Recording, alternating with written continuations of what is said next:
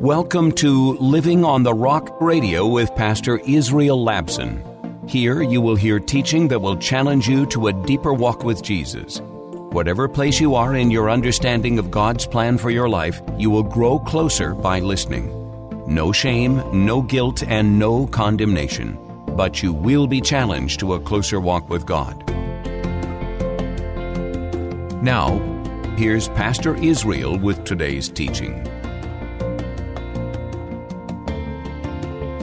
Prayer is not an obligation by God, and it's not protection from God. Prayer is about revelation. It's not obligation. It's not protection. It's revelation. Every time we engage God in prayer, we must expect that God wants to reveal Himself to us in more profound ways than we think and know. Now, I'm very passionate about this because oftentimes, we just go through life. We get so busy. We get so busy that our prayer life is nothing more than just those two things, obligating God to hear us and asking God to provide and protect for us. Isn't that how we pray? Because we're busy people. And we hardly have any time to discover something fresh about God. I didn't say something new. I said something fresh. When God reveals something fresh, some new insight about Him. God, I didn't know this about you, but now I know that you are this kind of God. Prayer is an invitation from God so we can have an accurate revelation of what He is really like, so that we can know something about Him. Now, here's a verse on prayer that we all must memorize, okay? We all must memorize this one particular verse in the Bible. It's found in Jeremiah 29:13, and I'm going to read it. Jot it down somewhere. Jeremiah 29:13. It says this: "Seek me," this is God talking, "seek me, and you will find me if you seek me with all of your heart." That's the statement. That's the verse on the purpose of prayer that we all need to understand. The purpose of prayer is pursuing God. I bet some of you didn't know that. I bet some of you, that's the first time you heard that. It's good if that's the first time you heard that. It's nothing new. It's in the Bible, but we often miss it because our idea of prayer is about obligating God and asking God for protections and provisions, as if God is slow to do all of those things. He's not. The purpose of prayer is right there. Pursuing God. Jesus said it in Matthew 6 with a verse that we all know and memorize. Jesus says, "Seek first the kingdom of God and His righteousness, and all of these things will be added unto you." Did you see the priority? The priority is not the need. The priority is not that what we're asking for. The priority is knowing God, pursuing God, seeking Him at the very deepest levels of His existence in our hearts. Pursue first the kingdom of God. Those are the words of Jesus. When we pray, what we're really doing is pursuing God so we can know Him better.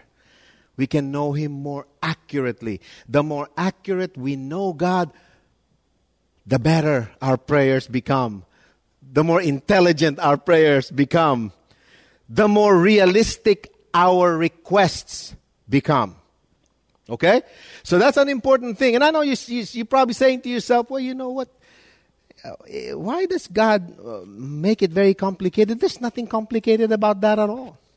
God wants us to pursue Him so that He can reveal Himself to us in new and greater ways. There's a second insight into this parable on what it means to pursue God, and that is, to pursue God, we must also learn how to practice His presence. The practice of God's presence. This is an important spiritual discipline. Practicing the presence of God. Books have been written about the practice of God's presence. I'm going to recommend the book. It's by Brother Andrew, The Practice of the Presence of God. You know, you don't have to read everything and agree everything with what Brother Andrew had to say about all of these things. But you can appreciate the fact that the man practiced the presence of God. Look at verse 9. Jesus said, so I say to you, after he said the parable, so I say to you, ask and it will be given to you. Seek and you will find. Knock and the door will be opened to you. For everyone who asks receives, the one who seeks finds, and to the one who knocks the door will be open. Asking, listen, seeking, and knocking all mean the same thing. It means to pursue. When you ask, you're pursuing something. When you seek, you're pursuing something. And when you knock, you're pursuing something. I have heard this verse misused so many times and misapplied by so many Christians that sometimes I cringe. People tell me all the time, that verse is there because God is teaching us to persist. You just have to persist in praying. You just have to persist in asking. Keep asking. Keep seeking. Keep knocking.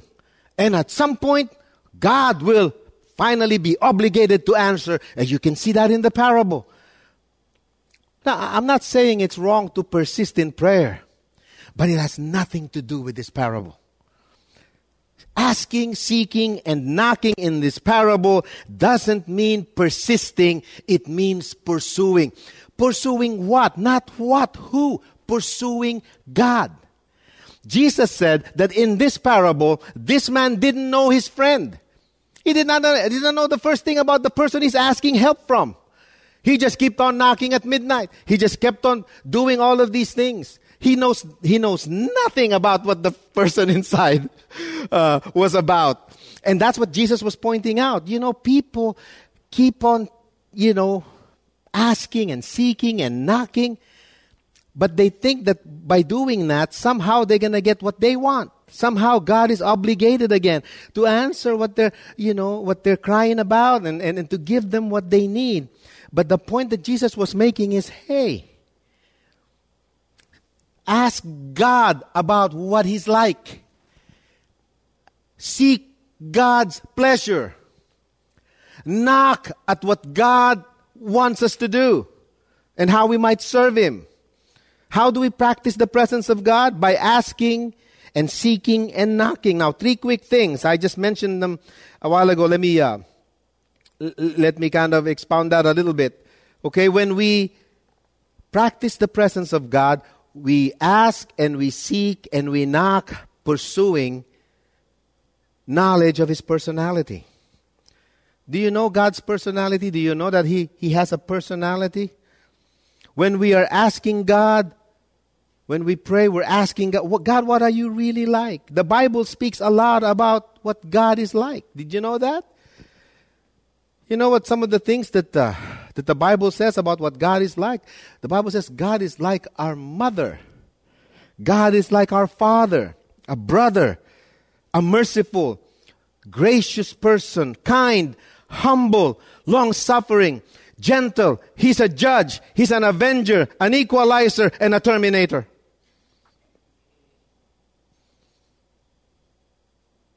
What else? Not only do we seek God's personality, but we also have to seek God's pleasure. When we say we're practicing the presence of God, we mean to say we want to discover, God, I'm asking you, what pleases you? What do you really like? What do you really hate? What do you reject? What do you accept? Do you get happy? Do you get sorrowful? Do you get angry? Do you rejoice in the things that you're seeing in my life? We're seeking God's pleasure. Every time we practice the presence of God, it's about His pleasure.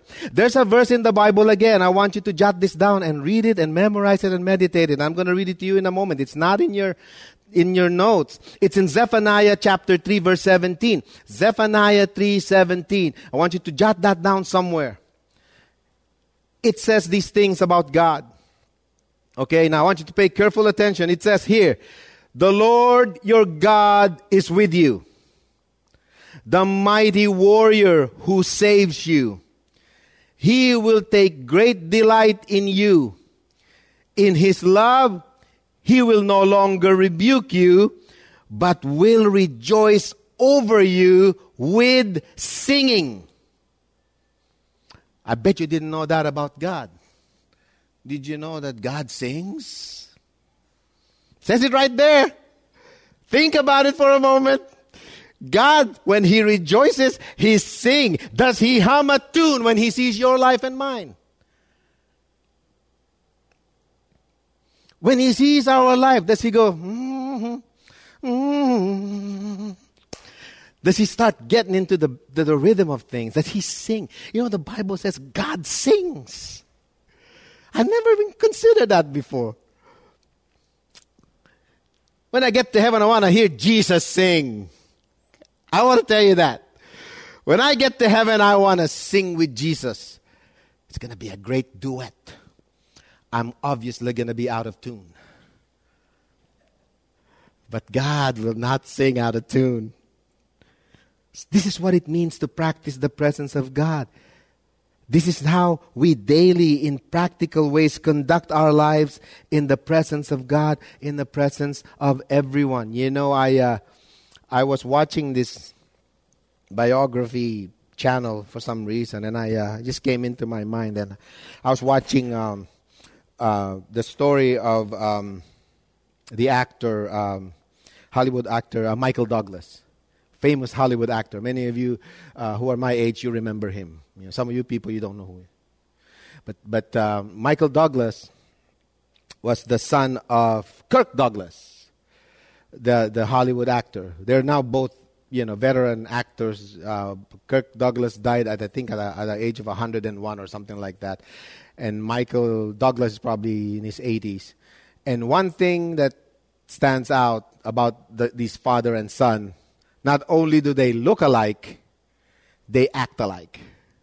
So the greatest tribute the son has given to his father is that not only did he get his acting chops, he got his looks. And in some ways, that's some of the greatest things that we can honor God with, that we reflect His glory, that we honor His being, His presence.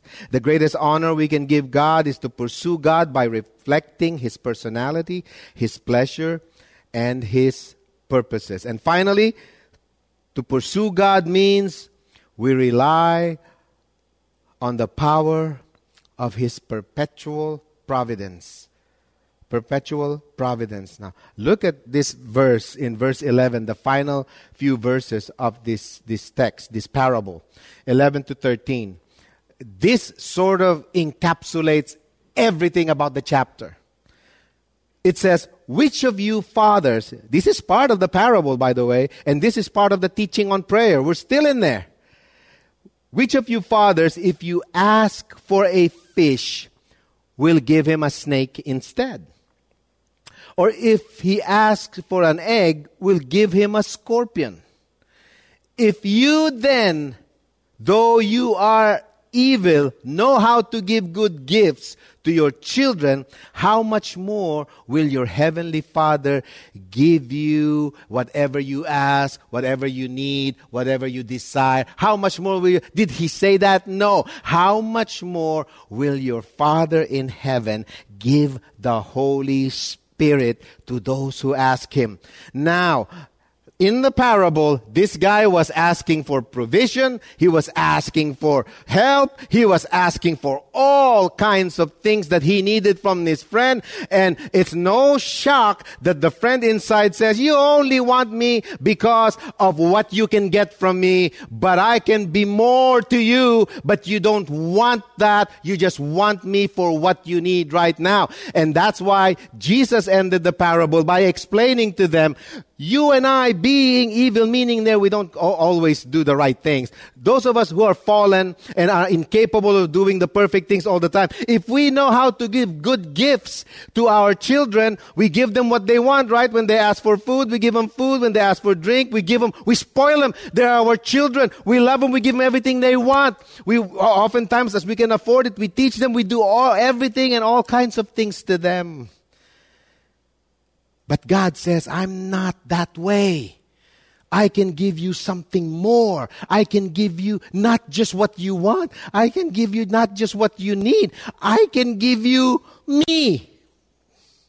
It is me you have to pursue. That's why Jesus promised the Holy Spirit will be given to those who ask, who seek, and who knocks.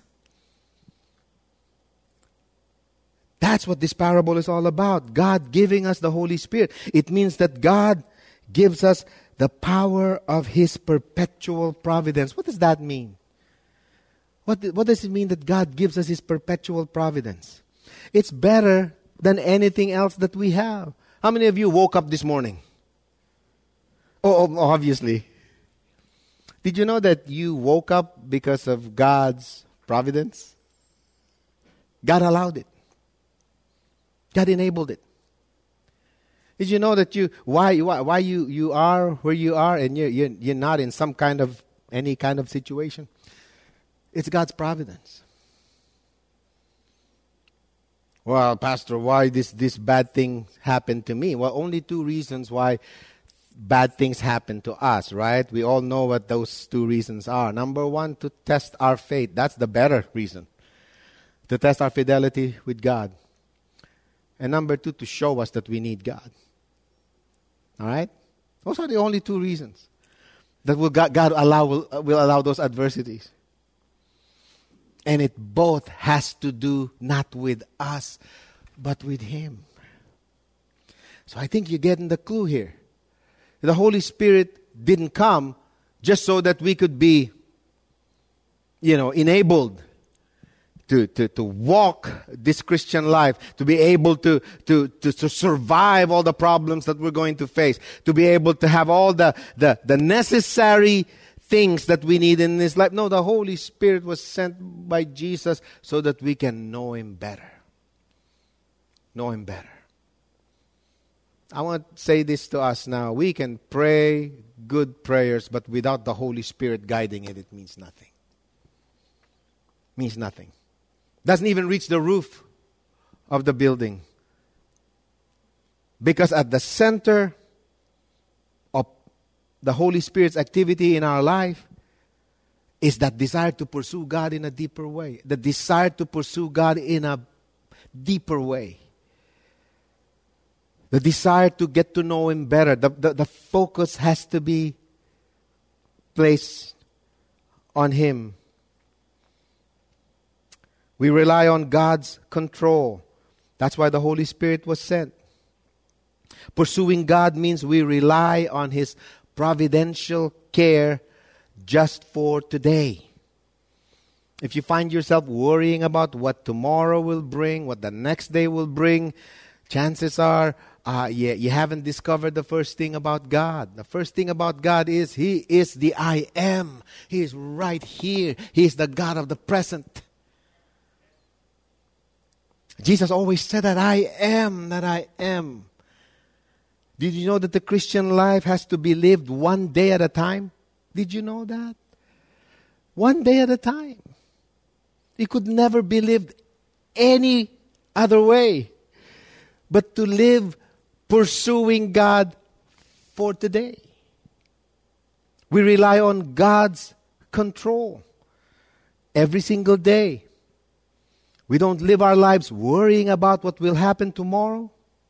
Why? Because God's providence doesn't work that way. It works only for today. No one is promised tomorrow. No one. No one. The only opportunity we have today is to trust God for today. Amen? Today is the past that we will be thankful to God tomorrow. I confused myself with that one.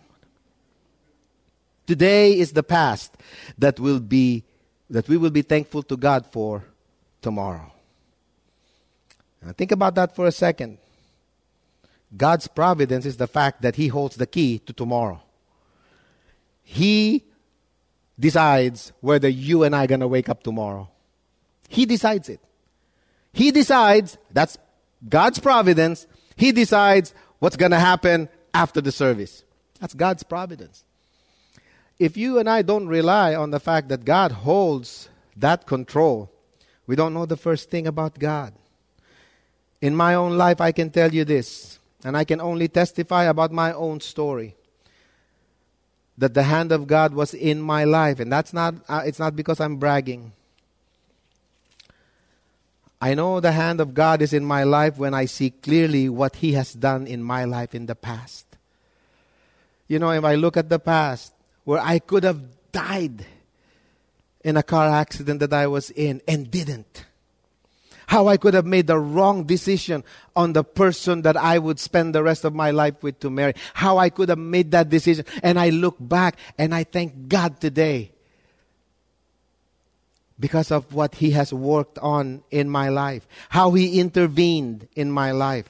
How I was spared a lifetime of agony had I made a bad decision in my life. I can testify that all the failures and sins I have committed were turned to God for the good. I can only testify for that. That so many bad decisions I've made in my life, somehow God found a way to turn it in for good so that I can benefit from knowing who He really is. We have a merciful God who can restore, the Bible says, what the locusts have eaten. Who can restore anything that has been destroyed in our lives. That's the God we pursue. That's the God we must know. That's the God we must understand when we pray. We say, you are a God who I don't know what's going on or what went on in my life, but I know today you can make things right. I know today you can point me to the direction that you want me to go. I know that's true today. And then you look back and you realize how much God has placed His hand upon you.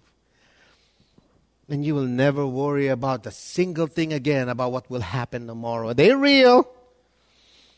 Did you know why the disciples were able to endure the lion's den? Did you know why they were able to endure the sword of the Romans?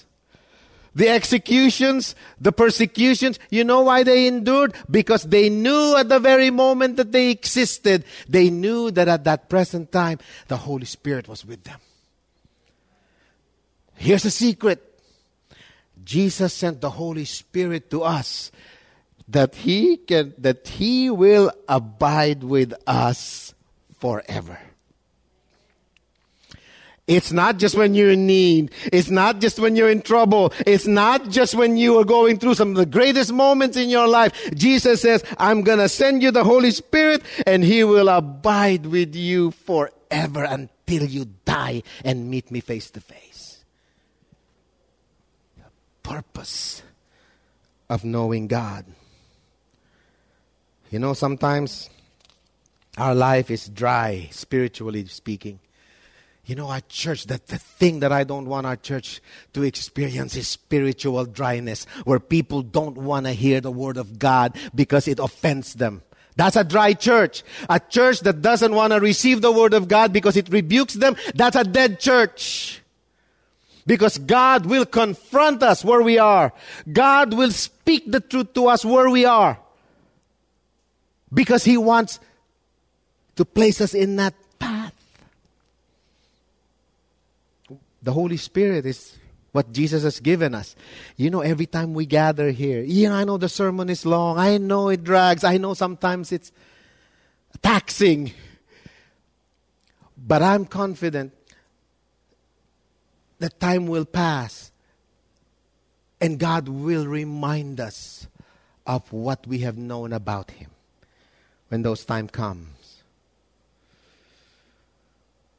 How much more will your Heavenly Father give you the Holy Spirit when you ask, seek, and knock? Pursuing the God we know. We are asking Him for something else other than Him. He said, if you pursue me, I will give you what I want. I will give you myself. In Christ, all of life is given in the pursuit of God. Do you want to pray and always get the right answers from God? Pursue above all things the Holy Spirit's presence in your life. You've been listening to Living on the Rock Radio with Pastor Israel Labson, a ministry of Living Rock Christian Church in Sunnyvale, California. If you have been helped by this radio program and would like to keep it on the air, your continued prayerful and financial support is greatly appreciated. Please visit livingontherockradio.com, where all your tax-deductible gifts will go directly to the radio ministry. That's livingontherockradio.com. Living Rock is a church that doesn't care how you are dressed or what candidate you voted for. A church made up of imperfect people from all walks of life with a hunger and thirst to understand God's plan for our lives. No matter what you've been through or what questions you may have about God and faith, you will find love, grace, and hope at Living Rock Christian Church, 675 East Taylor Avenue in Sunnyvale, with Sunday worship starting at 10:30 a.m. More information at livingontherockradio.com.